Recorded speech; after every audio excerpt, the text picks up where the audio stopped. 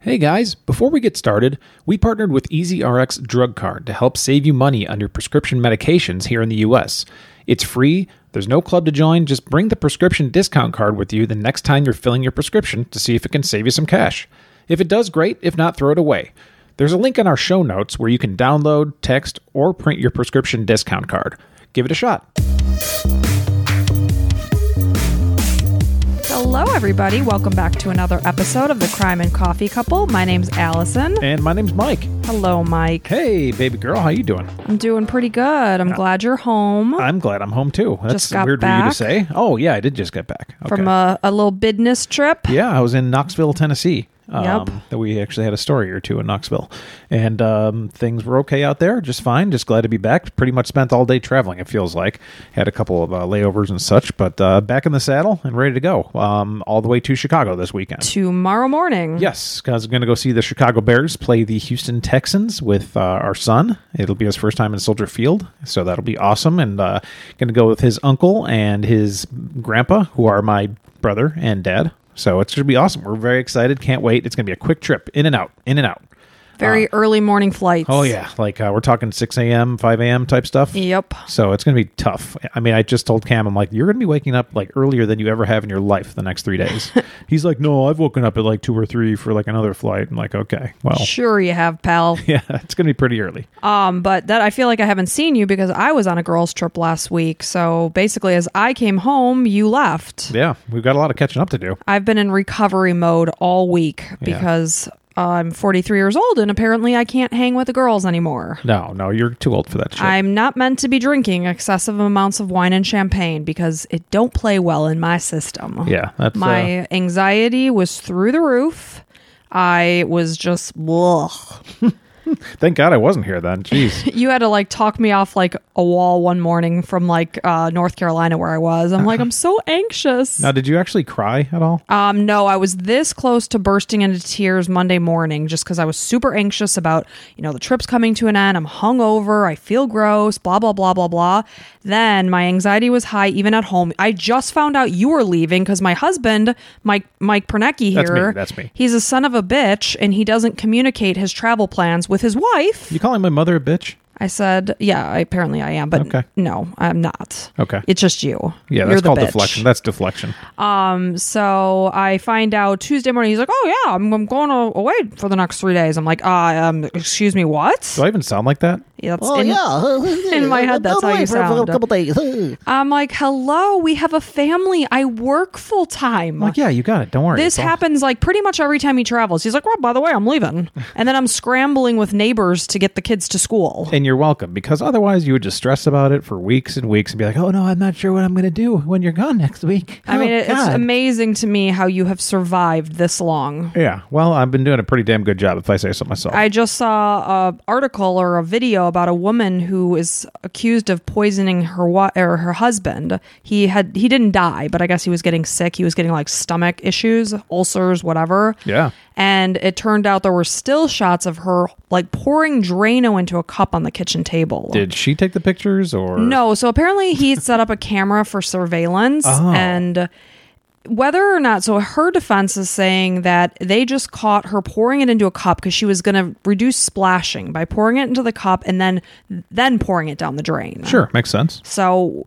it'll all be telling once you see the full video. Yeah. Like if you see her pour it in and then it apparently was in his lemonade. Right. So you're lucky that I haven't done that. Or maybe it's a blessing if it happens. So, I mean, we're all Put you out of your misery. We're all going to die someday. That's right? true. That's true. Yeah. So I'm glad to be back in my routine. It just turns out I'm a real homebody, and I've been gone every single weekend of September except for one. Yeah, you have that shirt that says like I like true crime and something else, and it says true crime, glass of wine, bed by 9. Well, no, there's the one where it says like I might like 2 people or something like that. Oh, I don't know What's about that. Yeah, I don't think I have a shirt that says that.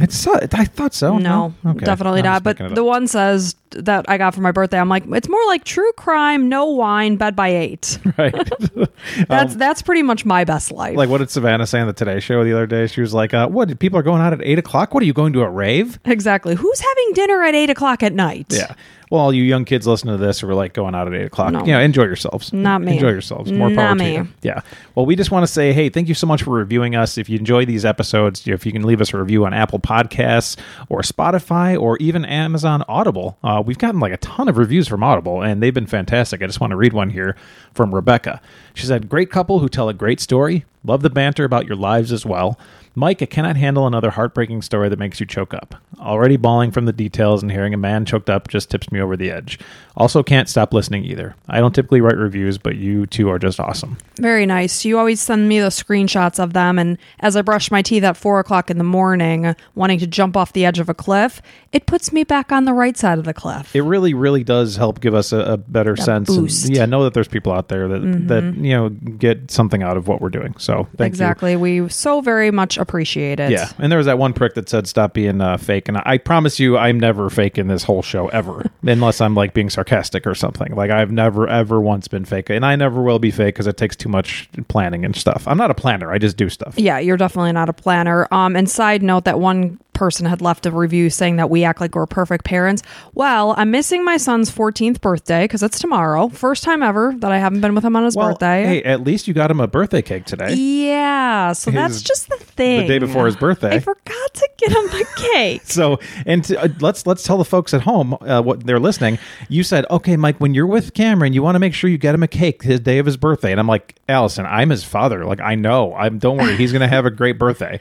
And so I come home today, the day before his birthday, and I was like, so did you get a cake for him? And she's like, Ew. We had a whole birthday meal planned for him. Like he loves steak and potatoes, blah, blah, blah, but forgot the cake. So I had to take a Skinny Cow ice cream bar and stick 2 candles in it. So boom, in your face, we're not perfect parents. Yeah. And there's the proof. Right. So, hey, thanks a lot for those reviews. We appreciate it. Much appreciated. And I also wanted to say, we also appreciate the story ideas because today's episode is an idea from one of our listeners. Yeah. Shall we get into it? Very much appreciated. Yes, we should. And this story is the disappearance of Susan Powell. It sounds simple, but there's a lot of layers to this story. It's like a dirty, smelly, rotting onion.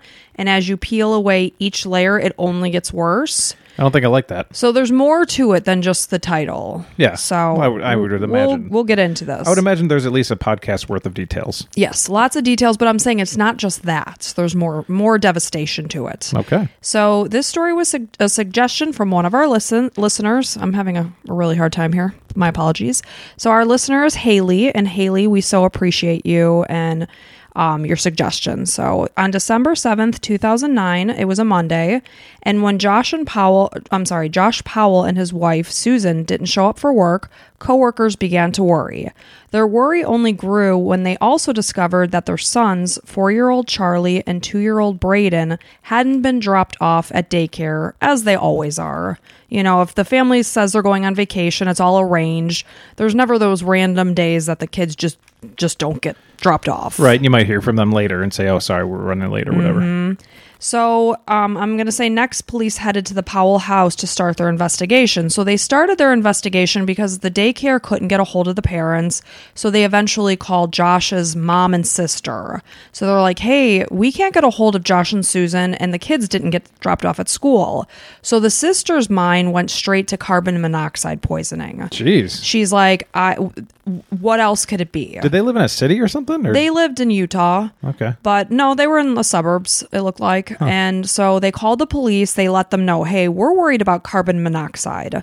So the police come to the house. They bust a window because at that point, it's an emergency if it's potentially they could save them. Yeah. So that's how they started the investigation. While the police were still at the house, Josh came home with the 2 kids, Charlie and Braden. But Susan was not with him. Where the hell is Susan? So he explained that he had taken the boys camping and that 28-year-old Susan had stayed home. And there's nothing weird, obviously, about father and son time in the great outdoors. But on further conversation, Josh explained that they had left to go camping in the middle of the night.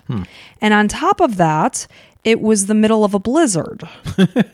So what was going on? Yeah, something's up. Something is up. So we're going to start at the beginning. So Susan Cox was born on October 16th, 1981 in New Mexico. A couple years younger than us. Yeah, 2 years younger than us. She was raised in how did I say that town in Washington? Why don't you just try to say it, and I'll try to see if I can remember how she was saying it about 20 times before we get on the air. It's here. like I have like a mini stroke when I go to pronounce Paleope.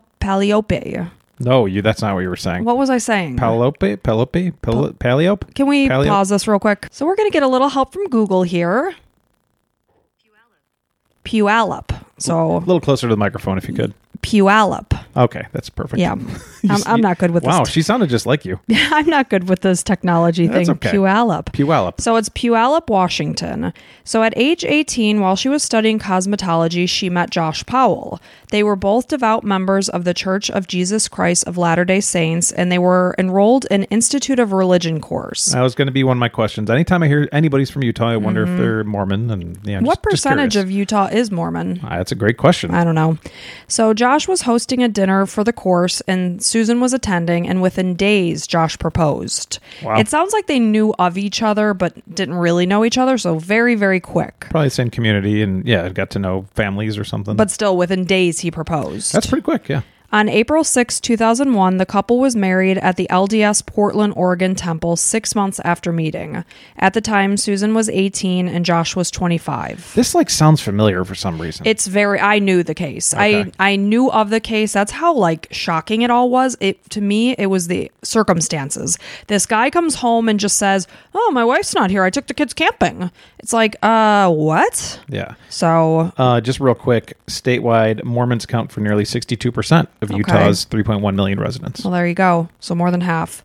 So they were young when they got married, and at the time they did, the couple moved in with Josh's father, Stephen, in the South Hill area near that town in Washington, because I'm an idiot. Well, I mean, yes, but it's okay. Puyallup. Yeah. Puyallup. Look at me. Nailed it.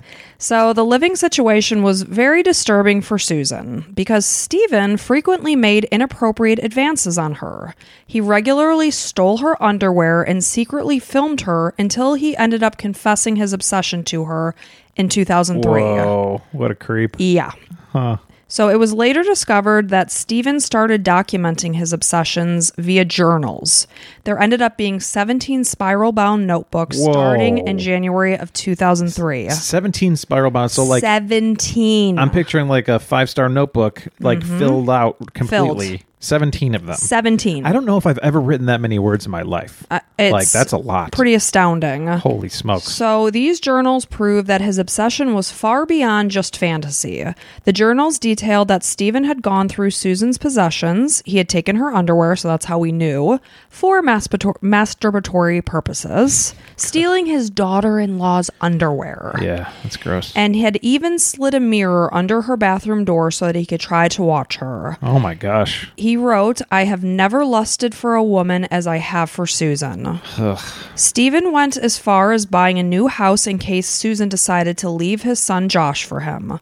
There was a 31-year age difference between Stephen and Susan, and Stephen wondered if this was the factor that was keeping Susan from him. Not the fact that, she was married to his son, Yeah. but it was the 31-year age difference. Well, no, that's all it could be. And then he was clipping newspaper articles about how love can span through the decades or whatever, and that age, leaving them shouldn't for matter. her? Or, did he show her or no? No, this was all found later on. Okay. So I don't know that she saw these journals. In the journals, Stephen questioned his behavior and wondered if he was a sociopath. He says, I mean, who looks under a bathroom door with a mirror? Yeah, I mean, that's definitely creep material. And he's an older guy that's into this younger girl. It's not completely, it's not like his daughter. So, that's good. No, but you'll see he's absolutely disgusting human being. Yeah, I mean, it doesn't matter how he looks. Yeah. No, I'm not. I'm not talking about his looks. Okay, I'm talking. You're going to find out how worse. just disgusting he is. Okay. Well, so far I'm saying it's beyond. I like that you're trying to side with him, but no siding. He stole his daughter-in-law's underwear. Oh, you've never stolen my underwear and masturbated with it? You're not my daughter-in-law. Oh, okay. Yeah, you're my husband. Okay. And no, I've never stolen your underwear and done those things. That's 2 shows in a row. I hope your parents are listening. Your nasty ass boxers. Yes. with skid marks in them, probably. So the diaries included photos of Susan. They described how he secretly filmed her. The entries suddenly stopped shortly before Susan's disappearance, and the journals offered no clues as to what could have happened to her. In June of 2012, 62-year-old Stephen began serving a 2.5-year sentence for charges of child pornography and voyeurism. Stephen had secretly filmed young neighborhood girls from a bedroom window as they bathed and used the restroom. And I have more information on that later in the story, but this is the kind of guy we're dealing with. Okay. He's disgusting. Hey, I try to come up with I look at both sides through an equal lens. So that's why I was saying things earlier. Not trying to defend anybody, but now he's officially off the list. Both sides of this picture are bad. Okay. So he had initially been accused of acts of voyeurism against Susan, but then it says here it couldn't be proven that she was unaware of the filming. But it did say he documented in his journals that he secretly filmed her. So I don't know how that went down. It's pretty damning. I would say so. I would imagine maybe Susan was like, okay, like dropping the charge. Who knows? I don't know. No, Susan was missing at this point. Yeah. So in 2004, Josh and Susan moved away from Stephen and headed to West Valley City, Utah.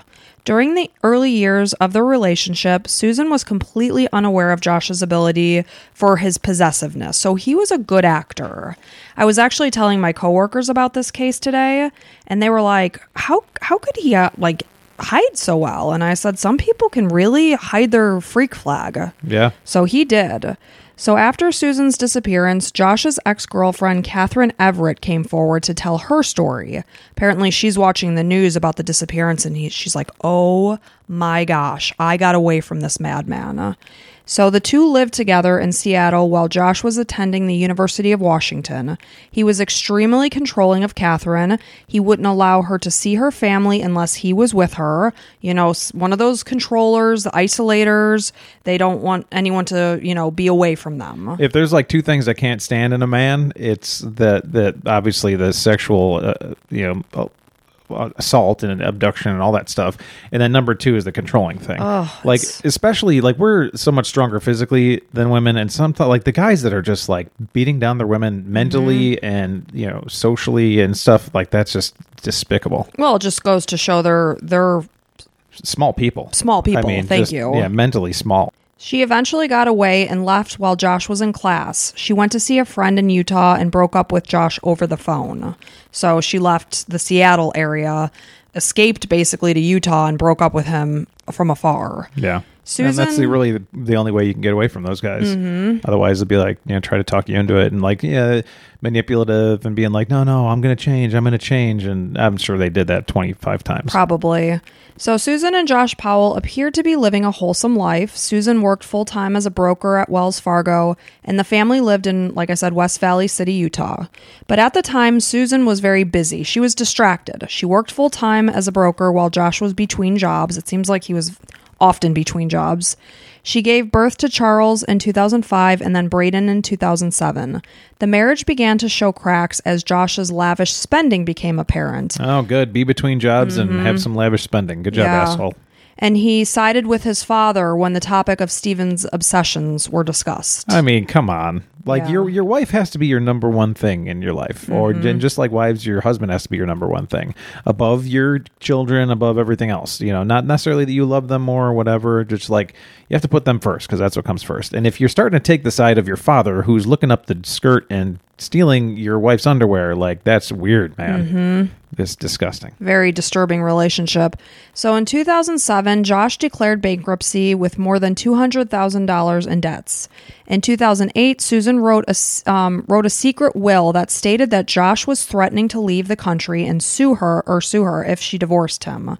So he was definitely making threats. Yeah. When there was apparent cracks in the relationship and he worried she was going to flee. On Saturday, June 28th, 2008, Susan wrote a letter addressed to the family and friends, warning them of Josh. She also wrote that if she dies, and in quotes, it may not be an accident, even if it may look like one. Wow, right. That sucks. Poor thing. I know, poor girl. She's probably dedicated to her husband and just knows, okay, we're going to try to work this out.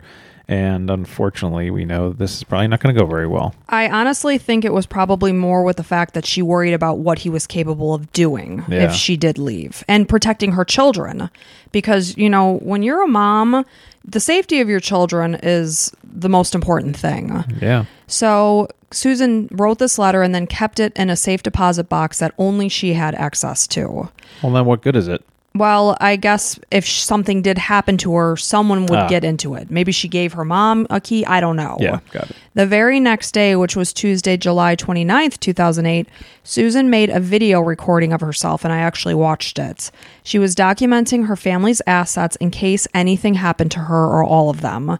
And it was just sad to watch. She was like such a sweet girl, and you could tell like she was a good mom because the kids are like running in the background in the film, and just your typical mom, like, oh, be careful of that. All right, I'm going over here. And well, this person existed and was happy and had happy children, and it was a life. Was their mother. Yeah, and, part of this life. Just basically saying, okay, we've got this. These are the earrings, and just in case something happened to her. So it's like she anticipated this. You just wonder what she was going through mentally. Poor thing. And she basically said she was doing it in case anything happened to her or all of them. And less than 500 days later, she went missing. So her premonition was right. That's a long time afterwards. So she's been living with this for a long time. She has. And like even before that, to get to the point where you're actually writing something down is probably years before that. Of course. It's not like you just wake up one day feeling threatened, like I'm going to put this letter in. I'm sure it'd been years of it. Yeah, we've all been threatened a little bit. So on December 6, 2009, Susan took Charlie and Braden to church. A neighbor dropped by in the afternoon, and this would be the last person outside the family to see Susan. She left about 5 p.m., the neighbor did, and Susan mentioned that she was going to lay down for a nap. At 2:29 p.m. earlier that day, Susan called her friend, and this was the last call she made or received on her cell phone. At 5 p.m., Josh said he was going to take the boys sledding, and at 8:30 p.m., a neighbor saw Josh come home and pull into the garage. At 11:45 p.m. that night, a neighbor heard a car alarm coming from inside their closed garage. They noticed that all the lights of the house were out. So those were basically the activities and goings on right before her disappearance. Okay, all the clues we have. So sometime between midnight and 12:30 a.m. in the early morning hours of Monday, December 7th, 2009, Josh said he left his home with 4-year-old Charlie and 2-year-old Braden to go camping at Simpson Springs Campground in a remote area of Utah's West Desert. In a blizzard. Yes. Got it. He claimed that at the time Susan was at home sleeping, and in my head I'm like, it's Sunday night, a work night at midnight. Who isn't sleeping? Well, not work for him because he doesn't work. He was working at the time. Oh, okay. Yeah.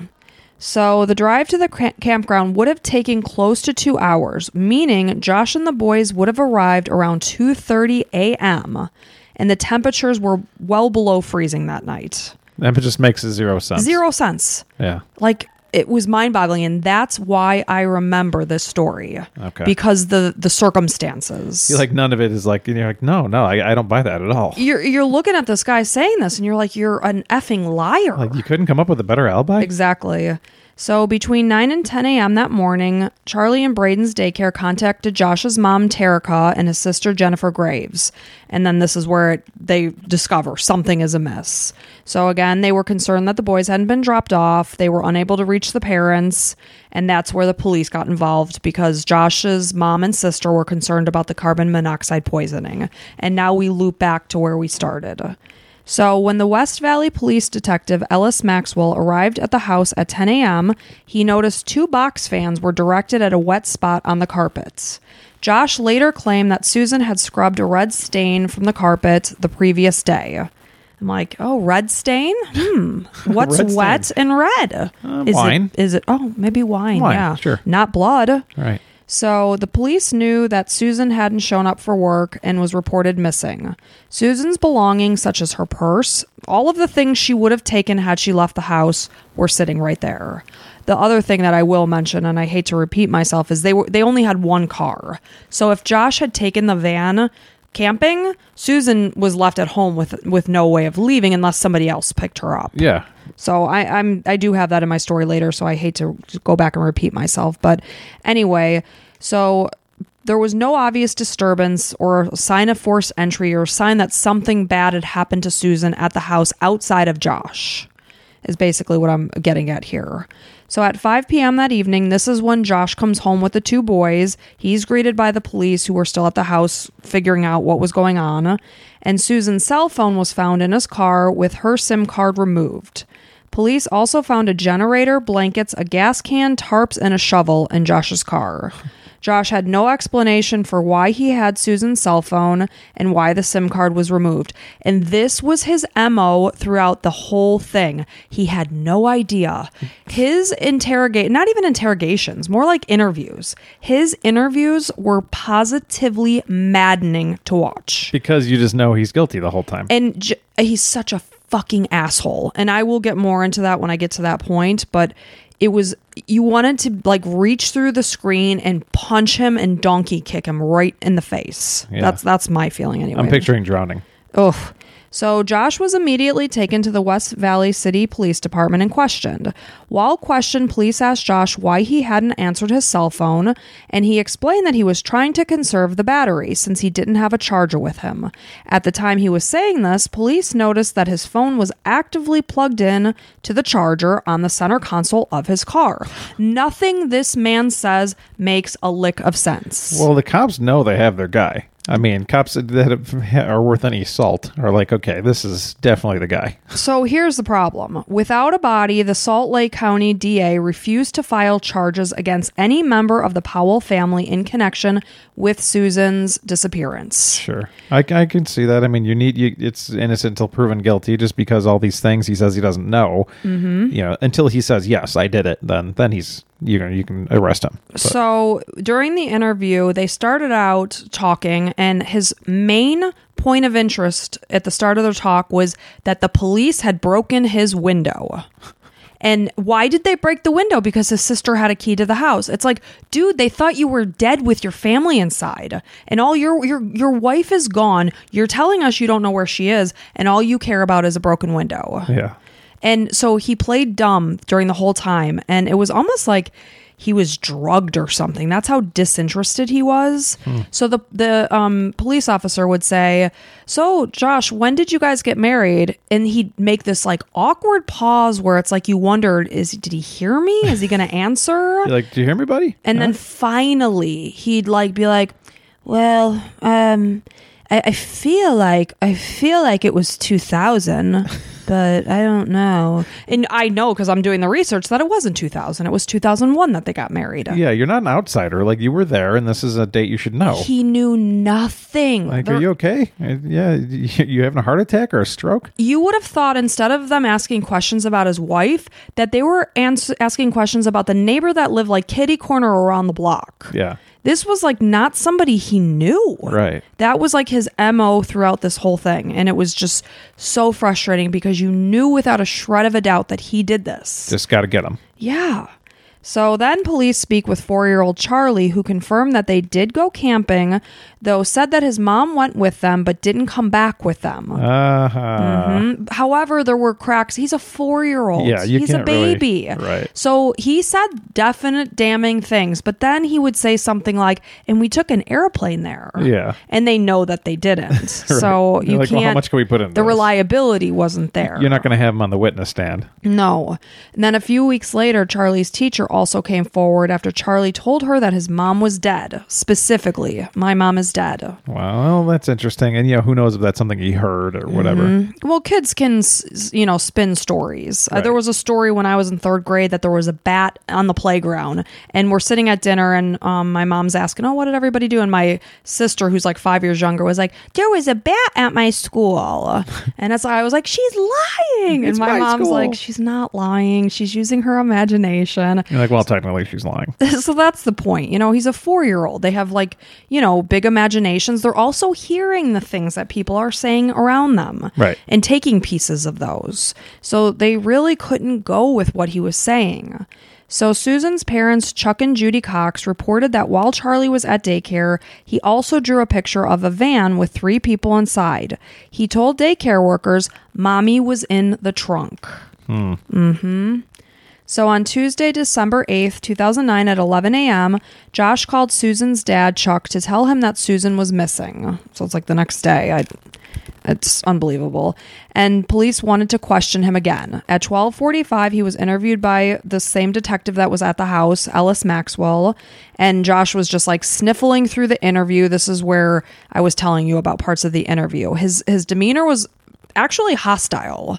Again, he was focused on that window, and the detective kept saying, like, buddy, we're just in here talking to you. We're trying to help you. Yeah, what are you getting so worked up for? We're trying to find your wife. And he kept saying, don't you want to find your wife? Yeah. It was very, very strange and bizarre. So he was also upset, and he continued to look at his hands throughout the interview. He's like, because you people are asking me what's wrong with my hands. I have cuts on my hands. And he was, of course they're looking at his hands. They could be defensive wounds. And he kept saying that it was from his dry skin and working. That's what he said. Mm-hmm. So towards the end of the interview, another detective entered the room and told him that his story just wasn't adding up. It was kind of like the good cop, bad cop. Yeah. And his rights were later read, and he was told he would be detained, though he was let go later in the day. And I will give you the spoiler that he was never, ever arrested in relation to Susan's disappearance. What? So, but there's a lot more to this story. Holy smokes. Like, we're only at the tip of the iceberg here. Okay. So police seized Powell's minivan, again, the only car that the family owned, and this prompted Josh to rent a car from the Salt Lake City International Airport. He drove 800 miles. He returned the car 2 days later. During his trip, he purchased a cell phone and activated it in Tremonton, Utah, near the Utah-Idaho border. So he's doing some very shady things here. On Wednesday, December 9th, police executed a search warrant for the Powell house. They removed boxes, bags, and a computer. Police found Susan's blood in the house on the carpet, as well as blood from an unknown male contributor. So her blood is there. Okay. I don't get this. Well, her blood's there, but is it with his, Oh, maybe he didn't bleed. Right. I mean, he had some scratches on his hands, but perhaps it didn't go to the carpet or anywhere else. The unknown male contributor is weird. That's kind of a interesting piece. There's we'll get more into that. I'm sure. Yes. So then they also found life insurance policies for $1.5 million. They also found the letter from Susan in her safe deposit box. No, good job, Susan. Mm-hmm. And it basically said, I have been in extreme marital stress. And like we said, it didn't just happen. It was for 3 to 4 years at this point. Poor thing. She said, for mine and my children's safety, I feel that I need to have a paper trail. He has threatened to skip the country and told me that if we divorce, there will be lawyers. So he was throwing around a lot of threats, threatening to take the kids, blah, blah, blah. So, she was trying to cover herself. And she probably thinks he's capable of anything. So it's like, well, I've made my bed. I'm going to lie in it. And, and really just protect my kids. Right. And police also discovered that Josh had liquidated Susan's IRA. The next day, police searched the campground where Josh reportedly camped, but there was absolutely no evidence that camping had been done there. So again, where's the campfire? Where's the generator? Mm-hmm. The heat spot from the generator you put down. And so in the midst of their searching, they were interrupted by yet again another snowstorm. So just kind of further solidifying the fact that there's no way he was out here camping. Yeah, at 2 a.m. with a 2 and a 4-year-old. These are all good little clues, but it's not the big one, the smoking gun. Yep. You need the body. You need something. Mm-hmm. So on Saturday the 12th, Susan's family and friends, including Josh, gathered outside the Church of Jesus Christ of Latter-day Saints. They sang hymns, they prayed, they began a 24-hour fast in hopes of Susan's safe return. Josh was seen tearing up, though he didn't speak at the event. Chuck, Susan's dad, voiced his concern about the focus on his son-in-law. So at this point in time, they're trying to get their bearings. This is only days since their daughter disappeared. Yeah, they're a community of God-fearing men and women, Mm-hmm. and just trying to, come together. Be like, no, there's no way, the loving husband would do this. Right. At least that's what you want to think. That's what you're hoping. As a father. Yeah. When a news reporter interviewed Josh and asked him why he hadn't called in to work on Monday, again, another video I watched where I wanted to donkey kick him in his ugly face. And that Susan was noted to be missing. He basically said, because they're like, Josh, you work. Why would you have taken the kids camping on a Sunday? He goes, well, I thought it was Saturday. And again, that pausing, drawn out, flat. Did they say he was always like that, or was that definitely I don't different? know what his personality was like Probably not a lot of before. videos with him in a police station before he did this. I would imagine he wasn't a very swell guy, hence Susan fearing her life. Yeah, And that's it. so the guy reiterated, he's like, so wait, when you left, you thought it was Saturday? He's like, yeah, I thought it was Saturday. They're like, okay, there's nothing And then I can do with nothing this. else. Yeah. That was it. And just like this, like his, awful. So as the week went on and the police interviews with Josh continued, Josh hired a lawyer. Police publicly announced that Josh was a barrier to police efforts to find Susan. On Friday, December 18th, Josh and the boys headed to stay with his dad, Stephen, the lovely Stephen, in Washington for the holidays. And while there, they also held a vigil for Susan. After the new year, on January 6, 2010, Josh and his brother Michael made a 13-hour drive back to Utah to pack up the Powell house. And in the meantime, Josh was fired from his job. I guess he just probably left, didn't tell them anything. Well, yeah, he just wanted to get paid as much as he could, and he already cashed out his dead wife's IRA, so he's got plenty of cash and life insurance probably coming to him. So his plan was to rent out their own home and go back to stay with his family in Washington. Eventually, police got a warrant to search Josh's minivan, which was the car he drove the night Susan disappeared. I'm not entirely sure what they found in there in terms of if there was blood. We know they found the supplies and her phone and stuff like that, but I didn't read that they found blood in the car. Must not have been enough. By February, it was clear that Susan's family started to believe that Josh was guilty. Okay. So how many months later is that? So she disappeared in, where did the story? December. Okay. In December, and this is February. Gotcha. So they spoke with the public about Susan's eventual plans to leave Josh and the fact that he was controlling and had in the past been physically abusive. So now all of a sudden they're being vocal about their distrust of him. Got it. So when the Powell's neighbors distributed missing person flyers and placed ribbons around town in Susan's honor, Josh got mad and said they were upsetting the children. So had he actually been a concerned husband with a missing wife, he would have been going with the kids and passing out ribbons. Your mom, we're hoping she comes home, and it was the opposite reaction. Yeah, I mean, these are little kids. They'll be fine with whatever you do, And their mom existed. Right. She's not there. Right. It's not like something you can sweep under the rug. So at the 1-year anniversary of Susan's disappearance, Josh and his dad, Stephen, made the claim that Susan ran away with a man named Stephen Kocher, a man who went missing in Utah in December of 2009, right around the time that Susan did. The two claim that they likely ran off to Brazil, where Kocher served an LDS mission with the intent of starting a new life together. Not surprisingly, there was no evidence to back up these claims. Right. I mean, he's just grasping for straws here. I'm surprised that even has any form of sense at this point. And in 2011, Josh and Stephen announced that they were planning to post parts of Susan's teenage journals online. Why? Why? That's so This weird. was your wife who you had nothing to do with her disappearance. Why would you try to do that to her? You're clearly trying to make her look bad. Yeah. That's odd. And that same year, anti-harassment orders were drawn up between Josh and Susan's dad, Chuck. The two had an altercation at a Lowe's, and they were required to stay more than 500 feet apart from each other. So things are getting ugly between the two families. Yeah, slowly but surely. Yeah, obviously. I mean, they're seeing the truth. Right. So in August, police got a search warrant for Stephen Powell's house. This is Josh's dad. They seized his computers, boxes, and bags from the home on September 12th, 2011. Stephen was arrested at this point. This was the whole child pornography thing because they found the information within his things. So why was he... Obviously, he was being investigated prior or something? No, they're on to Josh, and Josh is living with his dad. Okay, so there's... So they're basically taking the items from the home because they got a search warrant for his home.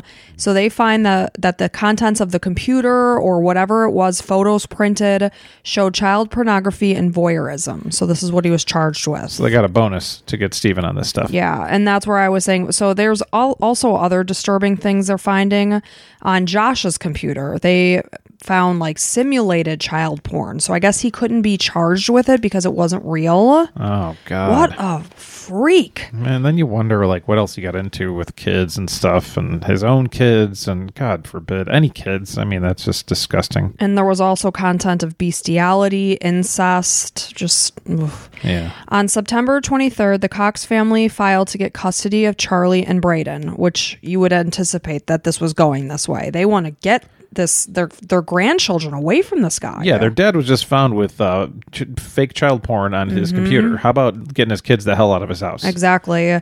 So a judge also temporarily ruled that Josh couldn't post Susan journals like he threatened to. Okay. It's like, no, you can't put your missing wife's teenage journals out for everybody to read. No, you cannot. Right. 4 days later, the boys were temporarily placed with Susan's parents, Chuck and Judy Cox, after Washington's Division of Child and Family Services filed a child welfare action, and the Coxes began to pursue permanent custody of their grandsons. Days before the custody hearing, a website was created by Josh with the help of his family. It claimed that Chuck and Judy were abusive to the boys, but the website ended up being disabled. Huh. I wonder who disabled it. I don't know. Interesting. On February 1st, 2012, a Washington state judge ruled that 7-year-old Charlie and 5-year-old Braden would remain with Chuck and Judy due to the findings that Josh demonstrated narcissistic personality traits shown by his inability to admit any wrongdoings. It was also determined that his parenting skills were adequate, and he was holding a steady employment at the time. He had no criminal record prior to any of this, and because of this, the court-appointed examiner recommended that Josh be allowed supervised visits with his sons several times a week. I mean, they always want to get the original parents back somehow, some way. We're seeing that, in around the neighborhood. There's certain parents that might not be super fit, but they want to get them with at least one of the parents, if they can in some way, somehow. So I can see, if he has a proper parenting, but still, I mean, the guy's got video game child porn on his computer. So ultimately, they're going to be living with their grandparents, but they can see him with a person, with somebody supervising him 3 days a week. I'd say it's acceptable. Or several times a week, it said. So on Sunday, February 5th, 2012, a social worker, Elizabeth Griffin, arrived to Josh's trailer with Charlie and Braden for the supervised visits. So the kids basically, they're getting out of the car. The kids run ahead. Once inside, Josh slammed the door in Griffin's face and would not allow her into the house. Good luck getting them back, asshole. So this gets bad. Oh, no. Griffin immediately called 911, and as she tried to get inside, she's pounding on the doors and on the windows. She could hear the kids crying inside. Oh, my God. She smells gasoline. Oh, no. The smell was overwhelming to her. She moved her car from the driveway to across the street. That's how worried she was that there was a potential for an explosion. Yeah. So Griffin told the 911 operator what was happening and added, "He looked right at me and closed the door. I smell gasoline. He won't let me in." As Griffin was making this call, Josh began to strike his sons in the head and neck with a hatchet. Holy shit. Yes. That is so bad. Oh my God. I was thinking that he just went a little nutso and closed the door on her. Full-fledged. Oh my God. I feel so bad saying that. I could see him having them for one day. Nope. He then doused their bodies in gasoline and set his rented house on fire, causing an explosion. It was determined that the boys were still alive when the fire started and that their actual cause of death was carbon monoxide. 5-gallon cases of gasoline ended up being found on the premises, as well as signs that the gas had been poured throughout the house. So he had this all planned out. Before the explosion, Josh sent his attorney a single-line email, "I'm sorry, goodbye." When Stephen, Josh's dad, was notified about the deaths while he was in jail, he appeared unconcerned and actually became angry that he was notified. This is exactly what Josh did when they were questioning him about his wife. It was bizarre. I mean, the apple doesn't fall far from the tree. He had another son, right? He did, and a daughter. And I mean, you got to watch out. I mean, wait, we'll go more into that. Oh, great. And then about 5 months later, on July 3rd, 2012, a mine explorer found that a mine located 30 miles west of where Josh said he was camping had been filled with gas and burned. Okay. So this is very possible that Josh had put Susan's body here and went back and burned it in the mine. Yeah. This was a week after the court documents indicated that Josh told a woman at a work party that the best place to dispose of a body is down a mine shaft. Like, why are these idiots? This is like second or third time we've heard something like this, where the idiot that murdered the person tells somebody exactly how they did it. Exactly. Around this time, emails from Susan to her friends were released. The content of these emails was saying, he is usually rude. He's yelling and barking commands at me. She wrote of wanting to see a marriage counselor, though Josh wanted no part of it.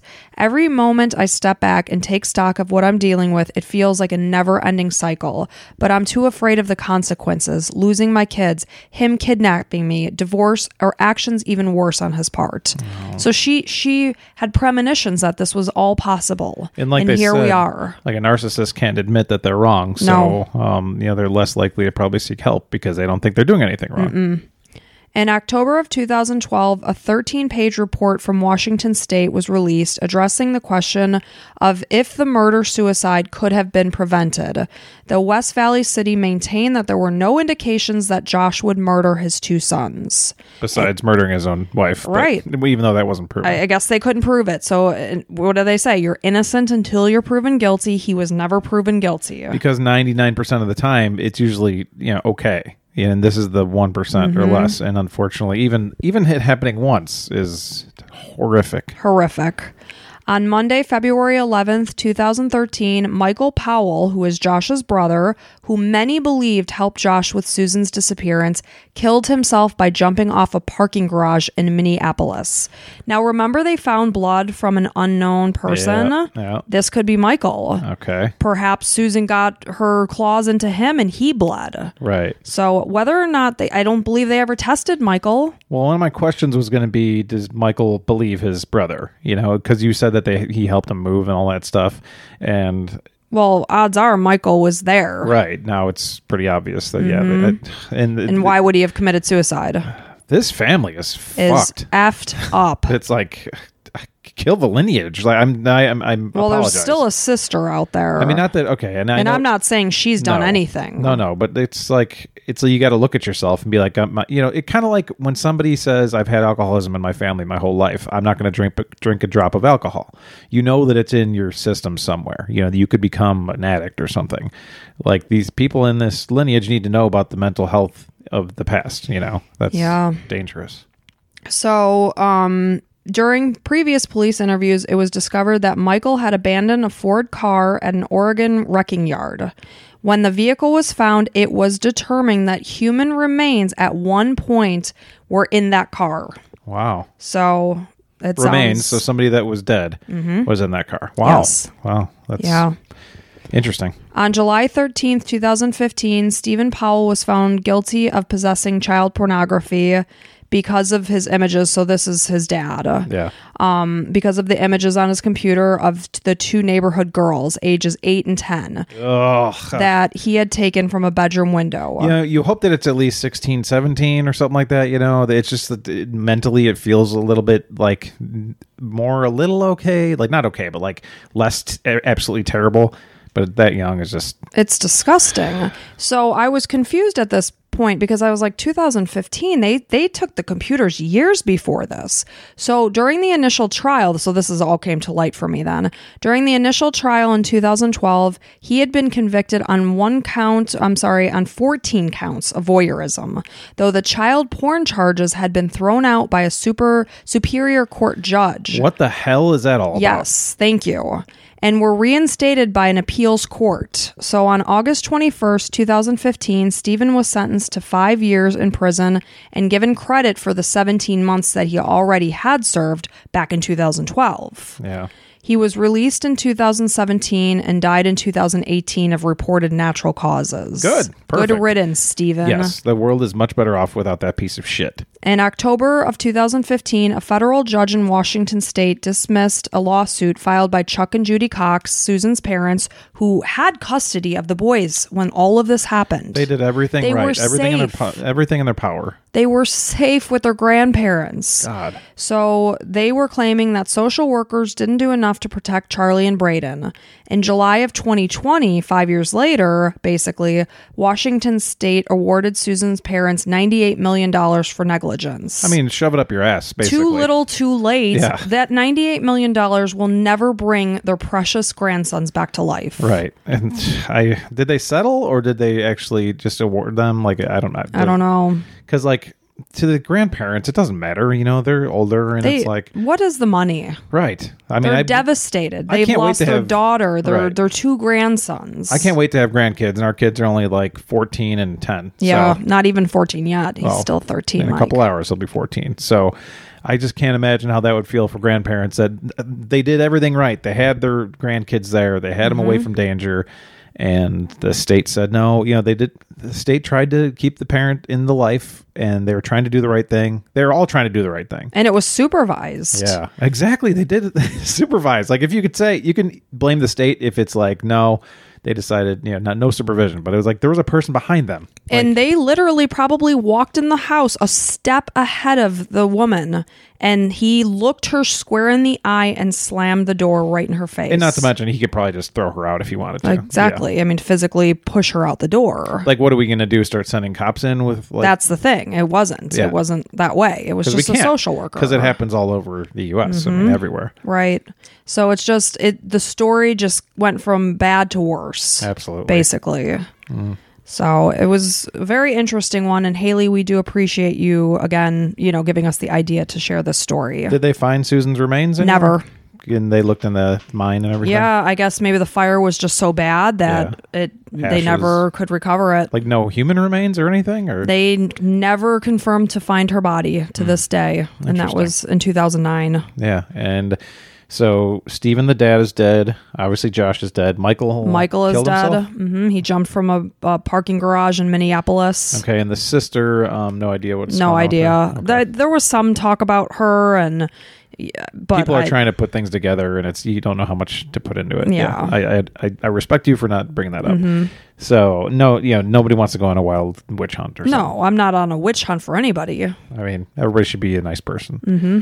Yeah, it was terrible. That fire was just like, how could you do that to your own kids? And the fact that he just started hacking at them with a hatchet. Okay. I think we've had enough. You don't have, I mean, I'm no, just you're saying the amazed facts. at how horrific this person could be. Yeah, I'm trying to block it out. Yeah.